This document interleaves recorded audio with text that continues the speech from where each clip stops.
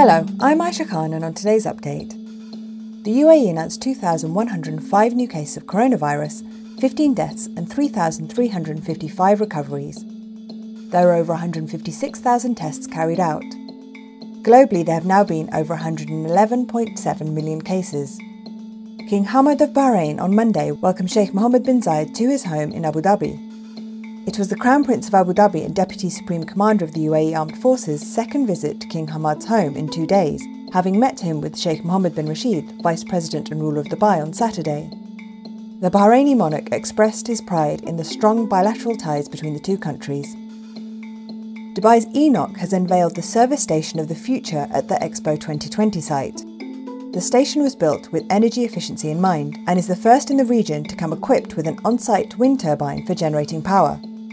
It also came kitted out with more than 280 solar panels, which were expected to create 143 megawatt-hours of power each year.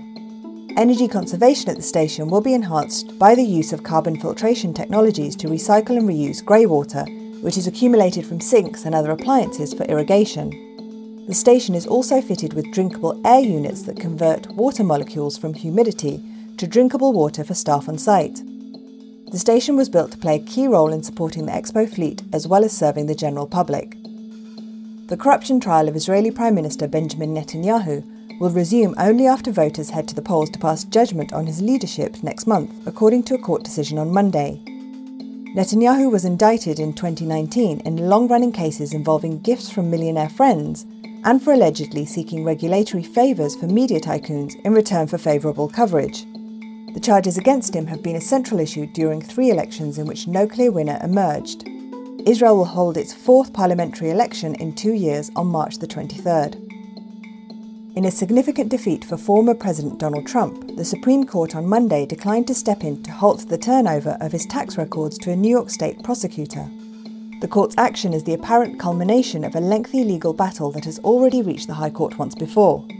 Mr. Trump's tax records are not supposed to become public as part of the prosecutor's criminal investigation, but the High Court's action is a blow to Mr. Trump because he has for so long fought on so many fronts to keep his tax records shielded from view. The ongoing investigations the records are part of could also become an issue for Mr. Trump in his life after the presidency. Mr. Trump has called it a fishing expedition and a continuation of the witch hunt, the greatest witch hunt in history. Now over to Thoraya Abdullahi for what's trending. Good morning, Aisha. Trending this morning.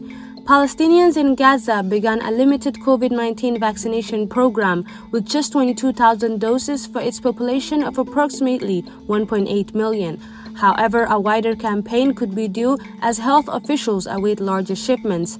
Also trending this morning, Dr. Anthony Fauci, Director of Infectious Diseases in the U.S., said political disagreement contributed significantly to the increasing U.S. COVID-19 death toll, which on Monday surpassed 500,000 lives lost.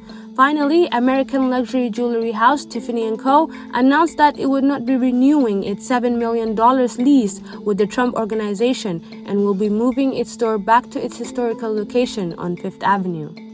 That's it for today's update. For our full range of podcasts, head to the podcast section of thenationalnews.com.